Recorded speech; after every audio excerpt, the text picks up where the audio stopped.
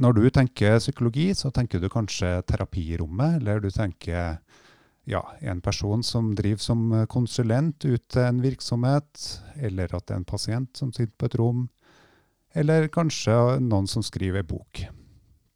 Men det er ikke nødvendigvis sånn at psykologer eller folk med psykologiutdanning velger tradisjonelle veier. I dag skal vi snakke med noen som har gått gründerveien.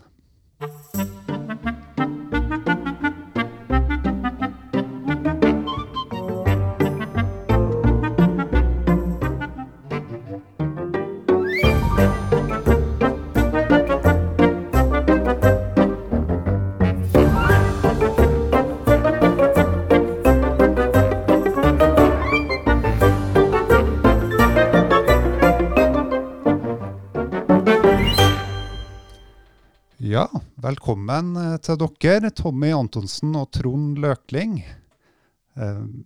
Velkommen. Mange takk. Ja, velkommen til podcasten. Hyggelig at dere kunne stikke innom. Vi må jo introdusere dere, hvem dere er og sånn. Begge er jo psykologer av bakgrunn, men Tommy Antonsen, hvem er du?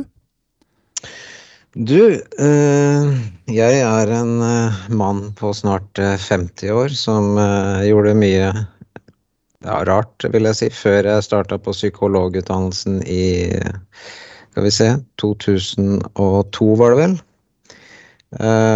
Kom ferdigutdannet da fra København i 2008. Og har siden den gang både jobbet i offentlig spesialisthelsetjenesten og senere da som selvstendig næringsdrivende, kan du si da. Som kliniker, organisasjonspsykolog, og så har jeg også hatt en del oppdrag i tingretten. Så litt sånn blandet, men du kan si det som dette mest sannsynlig kommer til å handle om, går tilbake til 2013 for min del, hvor jeg var da deltager på et konflikthåndteringskurs. Og det var jo der jeg møtte Trond Løkling. Ja, Trond? Ja, takk for at vi fikk komme hit og prate litt. Trond Løkling heter jeg.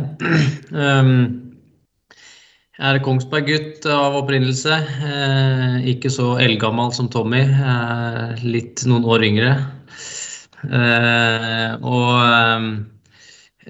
begynte jo da i Trondheim på psykologi, og så studerte jeg profesjonsstudiet da i Bergen før jeg da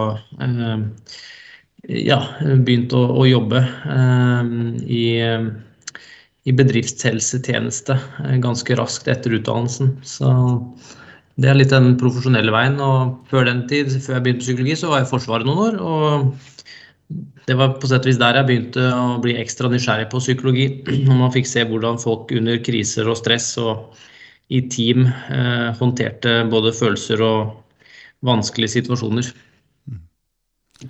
Så dere har litt variert bakgrunn. Dere har ikke bare vært gründere. Dere har også vært innenfor alle mulige slags tradisjonelle måter å være utøve yrket sitt på, kanskje? Eller? Ja, det er riktig. Det er jo på en måte en god måte å starte på da, og på en måte komme inn i for eksempel spesialisthelsetjenesten med å få den erfaringen det tilbyr, og den tryggheten det også gir da, som nyutdannet med litt studielån i bagasjen og behov for å være sikker på at den kan etablere seg sånn rimelig greit da.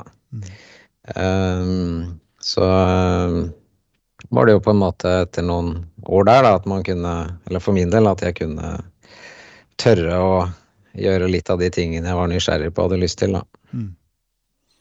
Men du sa at det var i forbindelse med et kurs i 2015, altså et kurs som handlet om konflikthåndtering. Stemmer det. Jeg tror det var 2013 faktisk, hvis ikke jeg husker feil. Er det riktig, Trond? Ja, det kan godt hende at det var 2013 oppe på Gran i Hadeland, så var vi på et spennende 4-dagerskurs med konflikthåndtering som tema da. Så det var der jeg møtte Tommy for første gang, ja. Så fikk vi jo god kontakt da jeg vet ikke hvor mye vi snakket om å være gründer, men vi fikk i hvert fall en god tone og holde kontakten deretter da. Så Trond har jo vært dypere inn i organisasjonspsykologifeltet enn jeg har vært innledningsvis, og vært en god faglig sparrepartner i ulike saker jeg har hatt behov for å drøfte anonymt og slikt da. Ja. Men vil dere si at ideen, eller sporen til ideen av å utvikle det vi skal snakke om, det som dere har utviklet kort her da, det den ble til allerede da, 2013? Nei, det var den ikke. Skal vi gå litt i detalj, ja. Trond har jo da hjulpet meg i forhold til å drive for meg selv da, som kliniker og til dels organisasjonspsykolog i noen år, og vi hadde behov for å møtes. Det var lenge siden sist, fordi jeg bor i Hedmarken, og Trond bodde på det tidspunktet i Drammen, og etter hvert så flyttet han jo da til Trondheim, hvor han sitter nå. Hvor vi trengte å snakke litt om veien videre i forhold til de ideer vi hadde liksom løst tatt opp nå og da, at vi kunne samle oss litt rundt det, så vi endte faktisk på en hytte oppe i Våler en helg, med god mat og kanskje noe god drikke, og en båt og litt forskjellig, så vi koset oss der oppe og snakket om de tingene som vi hadde hatt litt sånn løst opp i lufta tidligere, og fikk konkretisert mye rundt det som vi driver med i dag da. Ja, det var jo, ikke sant, og da var vi jo et stykke ut i løypa, og det kurset på Gran i sin tid, det var jo et sårt etterlengtet kurs på sett og vis, fordi det med samarbeidsproblemer og konflikter i arbeidslivet og i arbeidsmiljøene, det er en stor frustrasjon for mange, også oss som prøver å hjelpe de som står i situasjonen. Det er en viss kompleksitet, så ideen videre til det å da begynner dette gründersporet basert seg jo på sett og vis på denne kalde frustrasjonen som vi opplevde knyttet til hvordan sånne situasjoner ble håndtert da, og at det ikke var så enkelt at det virket som det var behov for å få noe støtte der, så en sånn gründeridé baserer seg på en måte, i hvert fall vår erfaring, på en slags frustrasjon, at noe vi vil prøve å løse da. Det var en slags startpunkt, og så ble meg og Tommy da fikk en felles interesse i å tenke høyt og utvikle ideene våre rundt det da. En frustrasjon rundt noe dere kunne ha tenkt dere å løse, men er det også sånn at man merker at det her får ikke vi til å løse innenfor rammene, eller tradisjonelle rammer? Har det også noe med saken å gjøre, eller? Ja, du kan godt si det at det tradisjonelle rammene og når føler, dette vet jo psykologiutdannet, og for så vidt man det ikke være det heller, men følelsene til folk er ikke alltid så lett å styre, og i konflikter så er det ofte ganske høyt følelsestrykk, og det gjør jo noe med hvordan vi klarer å løse problemer i høyt følelsestrykk er ikke så lett da. Da blir ofte hjernen litt sånn dempet i frontallappen, for å si det sånn, der vi da til vanlig bruker logisk tankeevne og så videre. Så det var vel noe av det som vi på en måte savnet litt i noen av de metodene som vi så at folk brukte, da, inkludert oss selv og for så vidt, at det manglet noen psykologiske aspekter da, inn i den håndteringssituasjonen. Det ble litt mye juss, for å si det sånn, da, som selvfølgelig er viktig, og et viktig element, men det var noe av det som vi da savnet litt i de kalde tradisjonelle rammene. Da. Ja. Men da, altså den der, jeg er jo veldig interessert i også den der fra idé til man bestemmer seg for å gå videre med denne ideen og begynne å utvikle et produkt. For dere jobber jo på to forskjellige steder her da, når dere møtes og kommer sammen med de her ideene. Hva er det som gjør at, jeg vil jo tro at denne veien fra en idé til et produkt er ganske kronglete. Hvor startet dere? Hva startet dere med? Jeg tror det var bra å starte med å ikke vite alt vi måtte gjøre. Ja. Ja, men det startet med at Trond hadde en idé om hva hvis vi kan utvikle et system, et standardisert system for, ja, som en digital konsulent eller et støttende prosessverktøy i forhold til konflikthåndtering som ikke finnes i dag, hvor vi da må belage oss på IT og IT-utvikling. Det var utgangspunktet, og det kjente jeg på, husker jeg, på det tidspunktet. Det var en veldig utfordrende og spennende idé å ta utgangspunkt i å jobbe med. Og hadde jo Trond og jeg samlet sett en ganske bred erfaring i og med at vi har gjort forskjellige ting i løpet av livet begge to. Men jeg har da tidligere jobbet inn i IT-bransjen, og det var jo også til hjelp i forhold til å forstå hvordan man kan prøve å tenke seg når man skal lage et design da, på et system som skal gjøre det vi håper at det skal kunne gjøre da. Det var jo innledningsvis til god hjelp for oss i forhold til å kunne utvikle en kravspesifikasjon og slik, og da i kombinasjon med alle de faglige tingene da, og det faglige innholdet som vi tenkte burde samles på et sted. For det var noe erfaringen til både meg og Trond underveis at det noe litt fragmentert kunnskap der ute, og konflikthåndtering i seg selv jo et stort fag. Og det jo krevende for mange ledere å ta fullt ansvar for en konflikt, tenker jeg, og være stødig liksom, når man holder hendene på rattet. Så vi tenkte at dette verktøyet, ut fra vår erfaring, må jo være en kjempestøtte for de som står ansvarlig for å håndtere det de står overfor. Så var det jo ikke så lett som du inne på, Jonas. Altså, vi på en måte geografisk på to forskjellige steder, og mye kreativitet oppstår på sett og vis i det uformelle og mellom kontorene, og ikke på kontoret på sett og vis. Og der må jeg si, Tommy, at arbeidsmetoden vår har vært litt sånn jeg skulle likt oss tatt ut en messenger, håper å si, chatten. Den hadde sikkert vært like lang som jorda omtrent rundt, altså. Fordi det har vært utrolig mye sånne altså, ideer kommer jo enten du løper eller sitter rundt et middagsbord eller hvor det nå kommer, sånn at da det en måte om å få den ut i rommet før han blir borte igjen da. Så der har det vært veldig mye usystematisk, for å kalle det det, som har blitt lagt inn i ulike hva heter det, former, enten det på Messenger eller på en kort telefonprat eller hvordan det har vært da.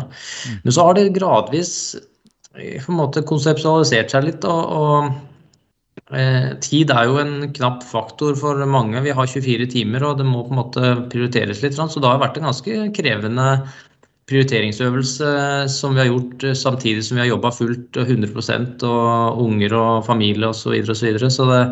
Men når det moro, det noe man liksom brenner for, og vi har jo fått en god tilbakemelding fra de vi har luftet idé, og fått litt støtte fra Innovasjon Norge og testet konseptet vårt og fått liksom backing underveis, da blir det en bra energiproduksjon der også da. Helt sikkert. Jeg tenker at et av de tipsene vi skulle sendt til Facebook for lenge siden sånn frisøk på chatten. Jeg skulle finne, var det et passord, jeg husker ikke hva jeg hadde sendt deg i vinter en gang, og jeg vet ikke hvor lenge jeg bladde før jeg ga opp, Men dere ikke redd for at altså, i en sånn type strøm av kommunikasjon da genereres og videreutvikles ideene og sånn, men forsvinner ikke mye av ideene nå i en sånn langsiktig strøm av informasjon, eller? Altså, vi har jo klart å etablere relativt fornuftige systemer da, selv om vi går litt på budsjett og bruker det som tilgjengelig der, så har det jo vært tilstrekkelig, vil jeg si, eller tror jeg da. Vi vet jo ikke hva vi har glemt i så fall, men vi har jo brukt ulike dokumenter og slik for å liksom kunne rable ned ideer som vi får underveis, nettopp, som du sier, fordi vi risikerer å kanskje glemme det litt senere da. Så det gjelder å ha noen sånne arbeidsformer som viser seg å fungere da, og ta vare på den jobben vi gjør, så vi slipper å gjøre den 2 ganger og så videre. Så det nok nok av hjelpeverktøy I forhold til å være gründer. Det ene jo den tekniske biten, men også tenke på systemet rundt. Jeg tenker ofte at vi heldige som bor I Norge, og hvis man har en idé, så det mange som kan hjelpe deg med å videreutvikle den. Det systemer for det, og økonomisk støtte finnes det også der ute, som gjør at det blir noe enklere å komme I mål da, med de planer man har, og de ambisjoner man har. Men ok, denne her podcasten skal jo handle litt om sånn gründervirksomhet og utvikling av en idé. Og det synes jeg litt, det her jo litt interessant, for dere møter jo hverandre. Trond har hovedbakgrunn fra organisasjonspsykologien. Tommy, du har variert erfaring både fra psykisk helsevern, men også drevet på også privat med ulike typer oppdrag I forbindelse med det, og så har du den softwareutvikling-erfaringen, altså IT-erfaringen fra før. Ja, jeg har ikke vært utvikler også, men jeg har vært på den tekniske siden, da, så jeg hadde litt forståelse for det da, kan du si. Men det klart, det skal ikke gå så veldig lang tid før det blir dinosaur I det faget her da. Nei, jeg skjønner. Men likevel så det en sånn, og så hører jeg Trond si at altså det må være et aspekt av overskudd I det å gå videre med en sånn type idé. Altså dere jobber 100% ved siden av, og så kommer det her som et sånt, blir det riktig å si, et litt overskuddsprosjekt utenfor, som primært ikke skal tappe energi, men som skal på mange måter booste, altså ideen blir såpass inspirerende at man koster på seg den her lange messenger-chatten, eller? Ja, sant. Og det der har vi jo snakket litt om, meg og Tommy I ulike faser, om på en måte, det har vært noen ordentlig, der på en måte overskuddsprosjektet ikke har føltes som et overskuddsprosjekt, hvor det oppgaver vi blir satt til å løse som føles blytunge, og vi utsetter og prøver å komme I mål, skjønner vi ikke, altså nye oppgaver vi ikke har gjort før, sant? Som forstått spennende, men krevende, spesielt når vi kommer til på en måte skal få med investorer og lage sånn investorpresentasjoner og lage det på en måte som gjør at de forstår hva vi skal ha, som et helt annet språk enn det vi kanskje bruker og så videre. Så der har det vært noen bøyger, men der opplever jeg at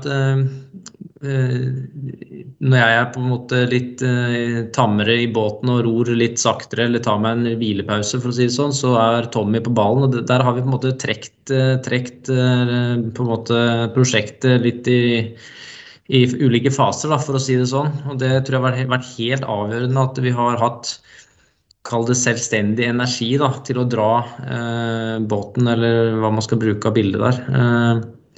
For det klart, sånn det jo for de fleste, at man jo ikke, eller noen jo full av energi 100% hele tiden, men det mye energi her for så vidt, men det går noe litt I etapper. Ja, så visste vi jo, vi har jo hørt litt på gründere, vi har lest litt om gründere og hva som skal til da, for å kunne på en måte komme I mål med noe som godt nok, og kanskje enda bedre enn det. Og det innebærer jo at man må være innstilt på at her det, hvis man vil ha et godt produkt, så må man også invitere de som flinkere enn seg selv. Sånn at man skal på en måte, det bra med ambisjoner, men man skal være litt forsiktig med sine egne forventninger, fordi når man blir, sånn som vi har blitt, inkubatorvirksomhet, vært heldig og trekt inn flinke folk innenfor de ulike områdene vi trenger hjelp og så videre, at man må regne med å få en del tilbakemeldinger som gå litt på tvers av det man trodde, eller gå litt på tvers av det man har jobbet mye med, og være villig til å si, ok, hvis du sier det, så gjør vi det en gang til. Og den innstillingen tror jeg veldig viktig å ha, ellers så tror jeg fort man får sånn negativ energi, og så blir det litt for personlig, og så blir det bare tungt. Og at man forberedt på å være med på den forandringen som kreves da, når man jobber med en idé som god. For det tror jeg på en måte en forutsetning hvis man skal jobbe med et prosjekt som man har ambisjoner skal på en måte bli noe som, ja, om ikke har vært før, men I alle fall lykkes da med det som man håper et eller annet sted I hodet sitt.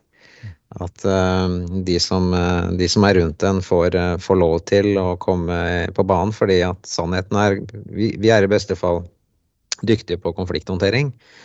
Og så finnes det folk som mye flinkere på IT, det finnes folk som mye flinkere på forretningsutvikling og økonomi og så videre og så videre. Og det å ta imot den hjelpen og bare bruke den for hva det verdt, det tror jeg viktig å være innstilt på. Da. Det jo en litt sånn partner in crime-greie her også, ikke det? Altså hvis hadde vært like enkelt for dere å både jobbe med denne ideen og fulgt den opp hvis dere ikke hadde vært to om det, på mange måter som deler samme ideen? Ja, det kjempegodt poeng. Altså det å være på en måte til for noen andre enn seg selv, og på en måte føle at man får en kobling I et samarbeid sånn som jeg og Tommy har hatt, og det gjelder for så vidt samarbeid for øvrig også. Man blir noe annet I lag enn for seg selv, altså. Og den verdien av å få denne samarbeidskoblinga og det har vært en av de helt klart viktigste motivasjonskildene som gjør at man kan stå I et såpass usikkert løp da, og sårbart løp også, på en måte. Altså, det jo vært mange og viktige kritiske røster også, ikke sant? Som gjør at vi får bryne oss, ikke sant? Og når man enten litt sånn søvndeprivert fordi ungene små og man ikke sover, så man jo litt sånn, vet ikke, man blir jo litt nede noen ganger, men når man da har dette meningsaspektet I prosjektet, altså det noe som vi mener at kan hjelpe folk, altså meningen og formålet til prosjektet, det også har en utrolig kraft I seg da, når det gjelder å legge innsats I dette. Så. Ja, et godt poeng. Jeg tenker sånn, for oss da, så dette her spennende også, fordi det viser seg å være høyst verdifullt hvis vi lykkes med det vi nå gjør. Men ja, sånn litt I forhold til Trond og meg, vi har vel aldri følt, tror jeg Trond, at ofte nå sitter Trond og ser på TV, og så må jeg jobbe. Vi har vært heldige med hverandre, vi har bare jobbet begge to, tror jeg vi føler. Det var for å snakke en del om, og det tror jeg en veldig viktig faktor hvis man skal ha med seg andre, at det over tid føles sånn relativt rettferdig da, kan du si. Men det jo åpenbart det, og så man flere, så blir det bedre når man flere hoder, det har jeg veldig tro på. Og sånn, I forhold til en del gründere som prater om det da, sånn I forhold til å dele ideen sin, og kanskje dele selskap og alt sånn, det tror jeg ikke man skal være så redd for, fordi man må regne med at skal man starte for seg selv med noe som tikker og går fra før, som konsulent eller noe, så bruker du for 3 år på å etablere det. Og skal du ha en ny idé med på lasset, så kan du jo plusse på 3 år til. Da. Så det mye jobb da, ikke sant? Og da det godt å ikke stå alene. Og det som Trond var inne på tidligere, og vi kan trekke hverandre litt når den ene ror litt saktere. Hvordan det med, altså, for da vi aspektet, altså hvis du har lyst til å gå via, altså jobbe med gründervirksomhet og innenfor psykologien, så må det først og fremst være en god idé, sånn at du klarer å holde ut med ideen, og at ideen gir mening. Men så kan det være fornuftig å ha med seg noen på laget, og noen å dele ideen med og jobbe sammen med om, så gjerne også kjøpe ideen. Og dele visjonen med ideen da, på mange måter. Og så handler det om et nettverk kanskje. Dere snakker jo om det, at dere har hatt masse hjelpere på veien. Hvordan nettverk har dere benyttet dere av? Hva eksisterer der? Kan du si kort litt om det først, Tommy? Altså det har vært flere hjelpere på veien som har betydd utrolig mye så langt, og som kommer til å bety mye fortsatt også. Vi begynte jo med å trekke veksler på en måte for familierelasjoner. Der har jeg I min familie både en bror som psykolog og en annen bror som IT-utvikler. Og så fikk vi litt sånn backing på en del ting der, spesielt på IT-siden. Og så har vi jo ikke minst kollegaer av oss som vi har hatt opp igjennom, hvor vi har på en måte delt ideen og fått på en måte sparring på idé med folk som kanskje da skal bruke produktet. Og den koblingen der inn mot de som skal faktisk bruke produktet, det er jo kanskje en av de viktigste stemmene man skal ta med seg tidlig i løpet da. Sånn at man ikke sklir av gårde på en kurs som føles kjempebra når du sitter i garasjen og ikke ser ut av vinduet. Men som når du kommer ut så det plutselig noen som har noe helt likt eller noe som dekker det behovet du skal løse, og så du egentlig lagt alt for mye tid på noe som på sett og vis ikke markedet trenger da. Så det var Innovasjon Norge blant annet veldig opptatt av, og de inkubatoren var også at det sjekket ut godt, fordi hvis man gjør det så man tryggere på veien da. Så der fikk vi hjelp, og så har vi da blant annet Sintef, Arbeidstilsynet har vært med og fått høre om prosjektet og med i referansegruppe og som forskningspartner, og Senter for ledelse, som et konsulentbyrå her i Trondheim, som også har fått tett innsyn og påvirkning på programmet da. Så det gjør at det blir en ekstra commitment da, i systemet her. Så. Ja, god oppsummering, Trond. Jeg tenker liksom litt sånn psykologisk da, det blir nesten som et råd da, men dette noe vi vet liksom, i forhold til utvikling av ideer og konsepter i dag. For det har kanskje vært en tendens at vi har hatt en god idé, eller føler det selv, og så skriver vi det ned sted, og så gjemmer vi det bort, og så deler vi ikke med andre, for vi vil ikke at andre skal ta ideen vår. Det en veldig gammeldags måte å tenke på. Så man må på en måte være litt klok, altså man må dele det med noen som man vet har kompetanse, men også man kan forstå ikke har ressurser eller har interesse av å gå den veien. Du må ta noen sånne valg underveis, men at hvis du ikke får delt ideen din, så det stor fare for at du kan ende opp med noen luftslott da. Så hvis man ser liksom det mest ekstreme miljøet, Silicon Valley, som produserer kanskje 2500 til 3000 apper per dag, der tendensen nå at hvis du har en idé, så skal du liksom reise på kaféen, og så skal du snakke med alle du møter der, i det miljøet, og høre hva de syns. Så det en kontrast da, til hvordan man kanskje tradisjonelt har tenkt ivaretagelse av en god idé. Og så vet man også i den bransjen, kanskje spesielt IT, da, den veldig foranderlig, og det ene bygger fort på det andre, og for det tredje så har man en god idé, så det, uansett hvor god den så det fortsatt like mye jobb å få realisert den. Så sånn gründerstatistikken husker jeg ikke helt, men det jo mange gode ideer som ikke blir noe av også. Det fortsatt en god idé. Så en siste ting som også var utrolig spennende for det, var at vi fikk jo en mentor, Bjørn Haugland, som har vært en seriegründer og satt opp flere firmaer, og det var en kjempeopptur, men også en ganske heftig, krevende prosess, for vi trodde vi hadde kommet ganske langt, og så viste det at det hadde vi jo ikke i det hele tatt, ifølge han, så vi måtte på en måte restarte litt da. Men det så vi jo selvfølgelig veldig nytten av når vi måtte gjennom hva skal jeg si det, en restartet prosess på noen ting da, i hvert fall. Ikke på alt selvfølgelig, men på enkelte ting. Så det gir oss trygghet også. Og det kan vi vel si var krevende. Det krevde jo mye energi og mye arbeid, og på en måte rive litt i stykker alt det flotte man hadde gjort, og så gjøre det litt på nytt da. Men man ser jo verdien av det, altså det blir jo mye bedre, og det blir mer holdbart kan du si, og grunnstedene blir på en måte lagt ordentlig. Så det det litt vi var inne på innledningsvis, at det kan være litt smertefullt å gi slipp på det man synes var bra da. Men det blir bedre.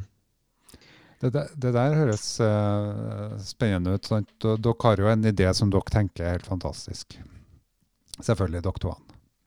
Altså, hvis man har vært alene, så hadde man hatt den for seg selv. Og så det en virkelighetsforståelse rundt den ideen da, eller en forestilling rundt den ideen og hva den kan få til.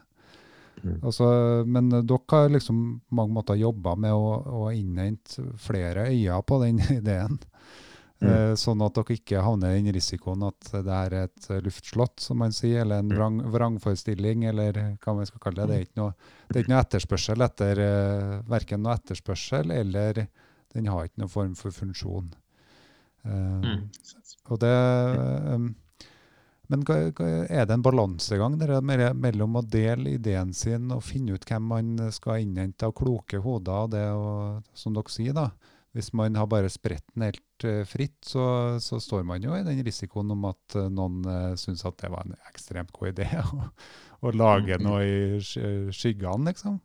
Hvordan gjør man det? Det er jo litt sammensatt. Jeg tror du må utfylle meg litt, Trond. Altså, nå er vi inkubator da, i en næringspark. Disse finnes jo i hele Norge i dag, og det er jo, bare der så har man jo veldig mye trygghet da, for der ivaretar de jo dine interesser. Men det er jo ikke nødvendigvis sånn at skulle det dukke opp en konkurrent, så er det negativt heller, for det gir oss bare hjelp det, i forhold til å få fokus på at nå finnes det verktøy, ikke sant? Så man kan jo tenke flere måter om det samme på. Så,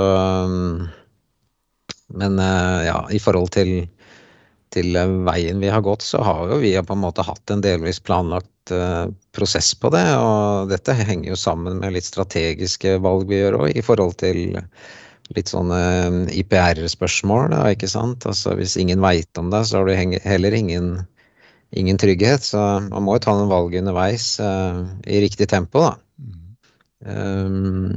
Så det er litt sammensatt, men jeg tror hvis man har med seg noen gode allerede fra starten, så tror jeg man lettere gjør gode valg for prosessen sin da. Så jeg har tenkt mange ganger også at vi er heldige, altså Norge har jo utrolig mye systemer i Forskningsråd, Innovasjon Norge, regionale fond, det finnes sånne startup labs med ressurser og investorer som på en måte har orientering mot gründervirksomheter, som har det som på en måte mandat eller fokus. Og det er klart, sånn som midler fra Innovasjon Norge og Forskningsrådet, det er jo midlertidig bensin, da, for å si det sånn. Og når den er slutt, så må man jo på en måte få inn et mer stabilt økonomisk bilde også, for det er klart fra å gå fra kreativitet inn i hodet sitt til å få det ut i verden som en innovasjon, så koster det også penger i mange tilfeller. Selv om vi på psykologisiden er litt heldige på sett og vis, fordi vi kanskje ikke trenger forferdelig mye råvarer, da, eller vi trenger ikke oksygen som laksen trenger for å puste, på en måte. Vi trenger, sånn sett så er det kanskje potensielt muligens, jeg har ikke tenkt så langt på akkurat det for så vidt nå, men det kan jo være en kortere vei på en måte, når man har psykologisk kunnskap som kan da være en verdi i seg selv, å få ut i en IT-løsning eller i en nå er det jo digital, ikke sant, dette med e-terapi, det er også en form for innovasjon. Så den veien er kanskje på sett og vis noe kortere enn andre, kanskje. Batteriproduksjon og elbiler for eksempel, det er en ganske lang linje du må fikse da, du må ha miljøvennlig batteriproduksjon, du må ha kraft og diverse ting og tang, og du må ha mange millioner, mens her kan du kanskje klare deg på litt mindre budsjetter da. Hvordan er det, altså sett at, eller vi fortsetter litt på den idégreia der, for dere er jo noen som deler ideer dere mellom, og har på mange måter sikkert også skrinlagt noe underveis.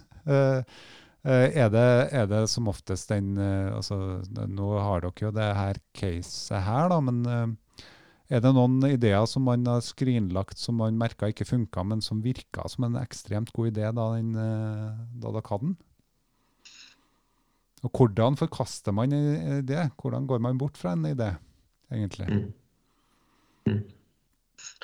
Ja, det er et godt spørsmål.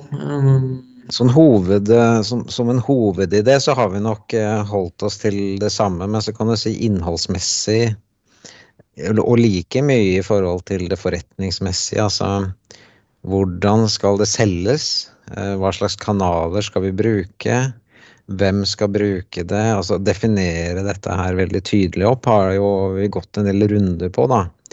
Men jeg kan ikke erindre sånn i farta for vår del, eller for min del, at jeg har forkastet noe som har føltes litt smertefullt. Som produkt, kan du si. Så, men det jo, du kan si at softwareutvikling jo litt spesielt, fordi at det må gå litt sånn hånd i handske. For det som fort gjort da, å gjøre, det at vi sitter med alle gode ideene i garasjen, og så gjør vi det. Og så må vi bare ha litt mer penger, og så gjør vi det. Og så må vi ha litt mer penger til, og så gjør vi det. Så driver vi og gjør en hel masse ting. Og så har ikke kundene sett på det engang. Fordi vi tror at det en kjempegod idé. Så det som viktig, det at man tenker at dette godt nok. Dette i seg selv noen... Her har man hatt på seg sjumilsstøvler i seg selv, og ikke glemme det, fordi at problemet vårt at vi ser jo så mange potensialer her. Og tenker etter hvert at da må det inn også for at det skal bli bra, og da må det inn også for at det skal bli bra. Men det tror jeg like usant. Så man må være ganske god på å vite hva man har, og så må man vite hva som gir det nødvendige løftet for at det skal være bra i seg selv. Og så kan man ha en liste med 100 punkter som bra, men det kanskje riktigere å realisere det om 5 år. Fordi da har man i beste fall oppnådd de budsjetter som man har satt opp, som kan finansiere den videre utviklingen. Ja. Men det har dukket opp noen ideer i denne Messenger-tråden, og noen av de har vi jo kanskje følt litt videre også, men fått tydelig beskjed fra veilederne rundt oss om at ikke begynne å tenke på alt mulig på en gang, altså begynn med en ting, og så på en måte fokusere på den og utbrodere den og ta valg rundt den. Og så det altså på en måte, hvordan forkaste, så det jo også ved hjelp av disse inkubatorer og han Bjørn Haugland, at på en måte å sette det man kaller validert læring, litt sånn fancy ord, men det går rett og slett på å teste ut ideene sine med de som skal bruke det, for hvis ikke du gjør det, så øker risikoen ganske betydelig, og så kan det at det vi synes at det var kjempefunksjon i det programmet, faktisk viser at det ga ingen merverdi for kunden, og da det noe med å ikke begynne å utvikle det før man da sikker på at kunden synes at det hørtes kjempebra ut, og at det kanskje flere enn en som synes det, for så vidt. Og det noe med, det jo IT-utviklerne våre, så det veldig tydelig på også at ok, om en kunde vil ha en egen språkendring i spørsmålene og i programmet vårt, som gjør at det blir mer likt dem sitt firma, så kan det gjerne være et stort firma også.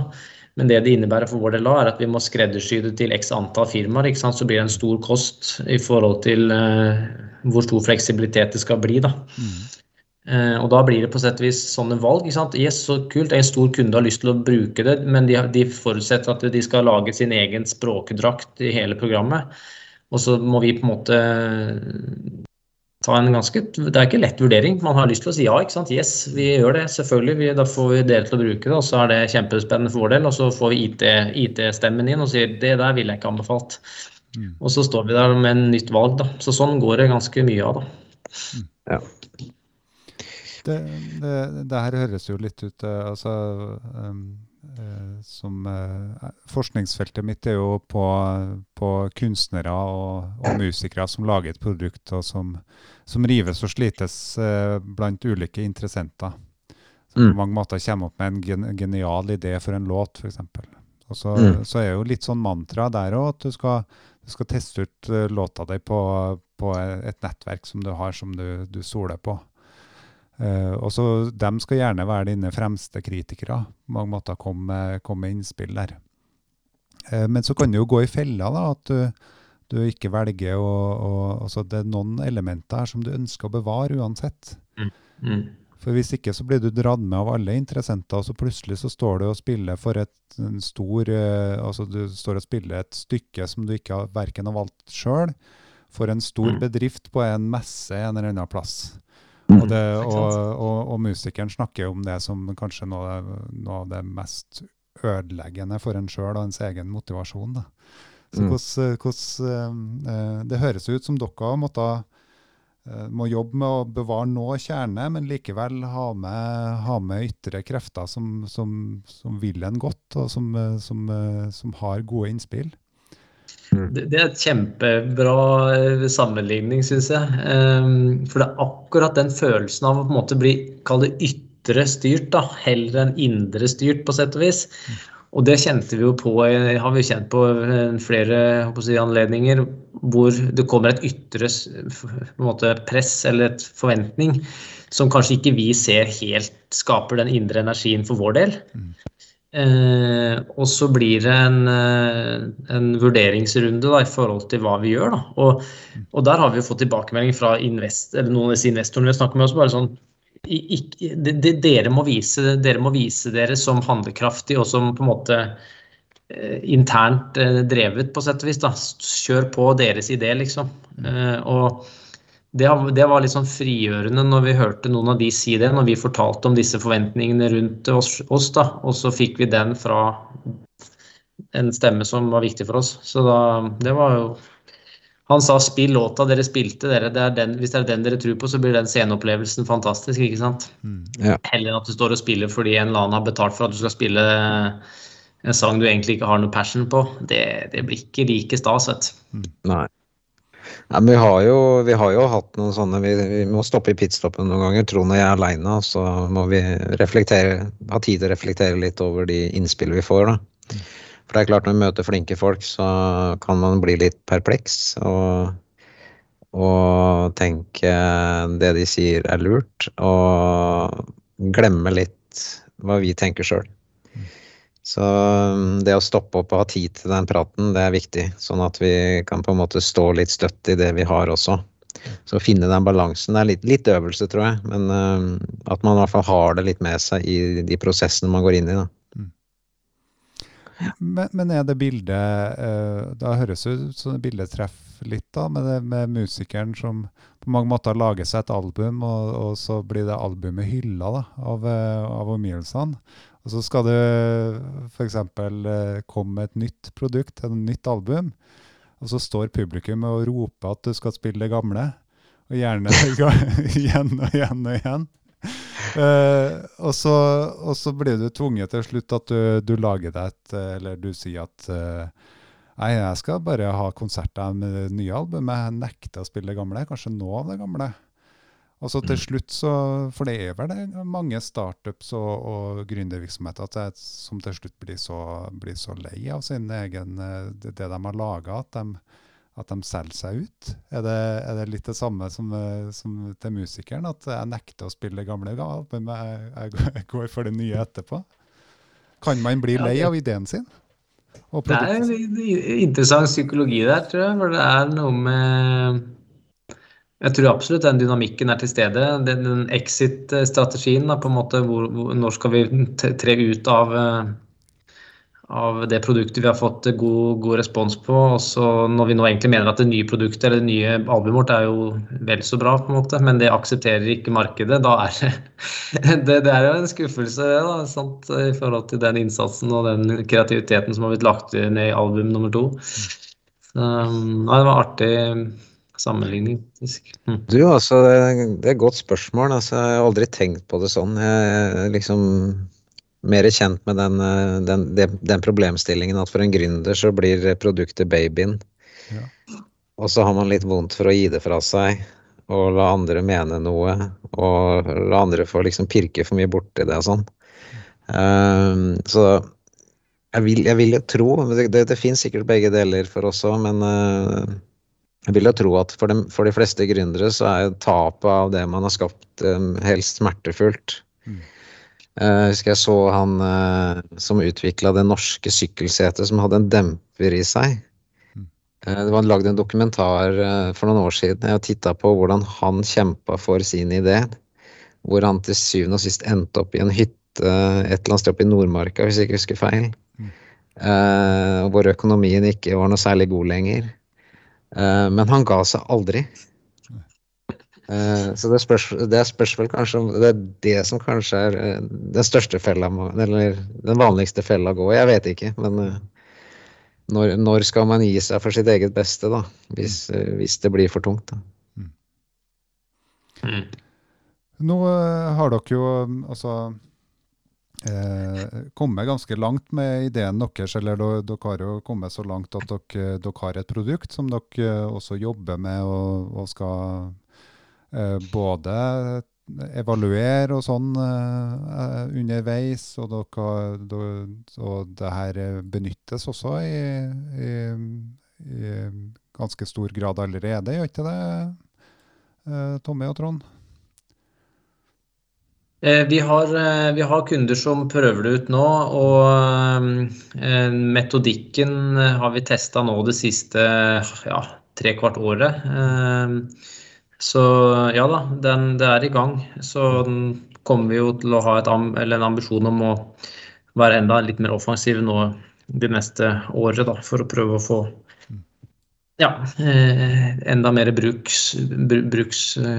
kunder som brukere da. Og vi har jo snakket ganske lite om det, så hvor kan folk gå inn og så sjekke ut hva det her handler om, og finne ut litt om hva det faktisk vi har snakket om, hvilken idé har vi snakket om her? Hvor kan man gå inn da? Det aller enklest i dag på hjemmesiden vår, Semje Software. Semje.com. Der kan man bla seg videre. Der finner man informasjon om oss og produktet vårt, og der ligger også noen andre hjelpeverktøy. Og om man ikke gjør det med det samme, så kanskje det bra, for snart har vi også en sånn chat-funksjon tilgjengelig, som også ny i markedet. Det vil si at vi skal tilby virksomheter, og de som interesserer seg for konflikter, eller prøver å løse det selv, mulighet for å diskutere det anonymt med andre ledere, eller andre på HR, eller med oss.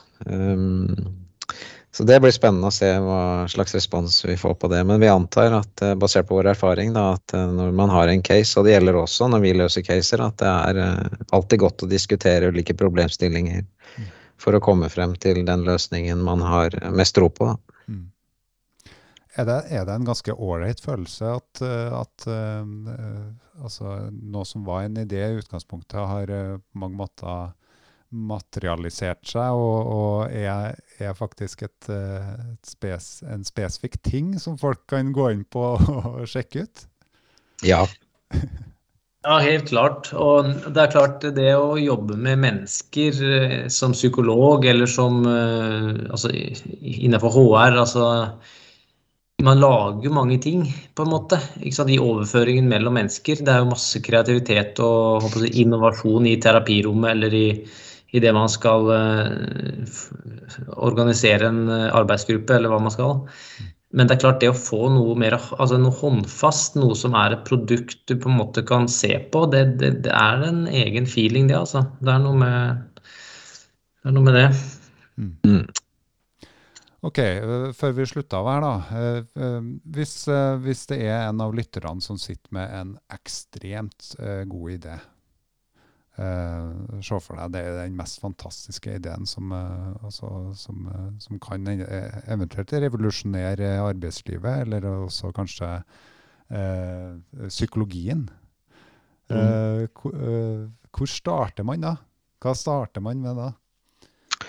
Da vil jeg sagt kontakt en næringspark i området ditt. Og vær ærlig med deg selv. Har du drivet bedrift før eller ikke i forhold til hva det innebærer? Det finnes gratis bedriftsetableringsskurs, det veldig nyttig. Sånne basics. For du blir jo i starten en som spiller alle instrumentene på en gang. Og det å få til det på en god måte, og være realistisk i forhold til også det som innebærer administrasjon og planlegging rundt det, kan være veldig bra. Men du kan jo, det ligger jo maler der ute, og så prøve deg på en forretningsplan, for det må du ha, det bør du ha, og sette deg ned og begynne å skrive på den for å begynne å materialisere litt rundt den ideen du har, og se at det lar seg skrive ut, og det vil også se at det en del ting du må antagelig tenke litt mer på før du kommer i mål. Men for å på en måte få rammet inn ideen din på en god måte, så tenker jeg det ville vært en naturlig start da. Så tror jeg at i det man går fra gå gjennom bachelor, kanskje man tar noe master, eller hvor man I utdanningsløpet på det sporet man så skjer det mye kreativitet I de årene der, for man leser mye, man snakker litt løst og fast, man ikke litt sånn kultivert inn I en eller annen tankegang fra en organisasjon eller fra en bransje. Så at det der å stå på stupebrettet sånn rundt midten av 20 år, eller for så vidt når man går på et bachelor-masterprogram, da får man, det potensielt et vindu hvor det noen ekstra muligheter å få noen ideer, altså. Og det ser man jo eksempler på både Facebook og, ja, jeg vet ikke, flere helt sikkert også, som skjedde I disse årene hvor man da var på universitetet, og noen får det til ved så tidlig at man slutter I utdanningsløpet sitt. Så ikke vær redd for å dra på litt på det. Etablere en gruppe rundt deg. Men det gjelder å ha noen støttespillere og likesinnede på sett og vis som kan smitte prosjektet med masse energi, for det klart det kreves energi. Det på en måte en viktig forutsetning, at man har et slags og man må tåle usikkerhet nå, ikke sant? Og usikkerheten kan man da ta ned ved at man I et lag. For det klart, det å stå I det alene, det tror jeg nesten umulig, altså. Og så, jeg tenker vi skal runde av her, og en ting som jeg tenkte jeg skulle si på slutten nå, en ting som I hvert fall virker å være en kjerneverdi hos Trond og Tommy jo deling da. Altså at det at man faktisk deler og kreativ sammen, som for eksempel å stille opp gratis en sånn podcast som her, som Trond og Tommy gjør. Det hadde de ikke trengt å gjort, men likevel så gjør de det. Og den delingen av psykologien på tvers av, altså fra folk som driver på med å starte opp virksomheter, til dem som studenter, og til dem som også jobber fast innenfor ulike felt, som har lure ideer, den gull verdt, altså. Tusen takk til Tommy og Trond for at dere stilte opp. Takk I like måte, det var gøy å være med. Mange takk selv, det var artig å bli invitert.